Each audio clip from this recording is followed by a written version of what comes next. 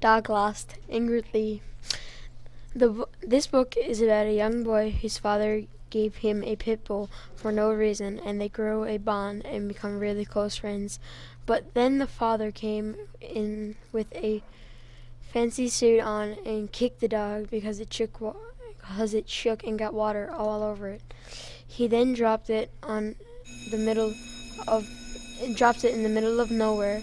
The dog Cash had nowhere to go, so he stays under a tarp and eats leftover fries and soup, etc. As Cash gets older, he moves into an old underground apartment building and sleeps between two old mattresses. But in the city, pit bulls are being banned from the city. But when the dog is full grown, he saves an old lady who is unconscious in a fire and pulls her out. Cash also stops a train so they don't hit a car that was left there, and also saves a teenager from drowning in an underground river. And after all these things happen, pit bulls are allowed in the city, and all the ones in the pound are gone, and pit bulls lived happily with their new owners and Mackenzie, boy of dog. And Cash moved in with his older brother at his apartment. The dad was happy so he could marry his girlfriend, but she said she didn't want to. I rate this book a 5. What I like about this book is that Cash is always safe and always waiting for the boy. I also like after all the years they were apart, they still never forgot about each other. And I like word choice and all the care and loving in this book. What I would add to the book was talking more about the boy story than the dog, because he's home making posters and checking the pound for most of the book. It was about the dog and not the boy. But what it could have been was he could have went and checked and done a lot more other things.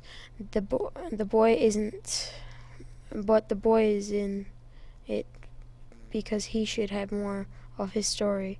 It's not saying it's got flaws, but 1 or 2 changes.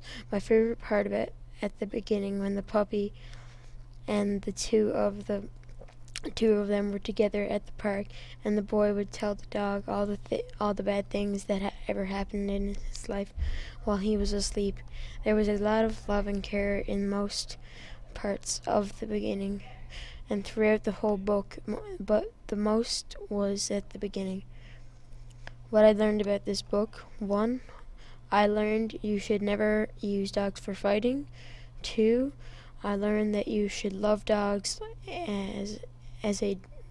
you should love a dog like it's your brother or a son or a family member. 3, I learned that people who abuse dogs get in trouble and in trouble with the law and get charges and etc. Just because one dog looks different or smells different or looks different, don't treat it differently or say it's ugly or insult it. It's just like saying don't judge a book by its cover. 5, this doesn't involve the book, but my own family. We if you buy a dog, don't be a kind of person who doesn't let other people touch it, and don't maul it to death and let it roam free in secure areas. Don't be like that, my brother.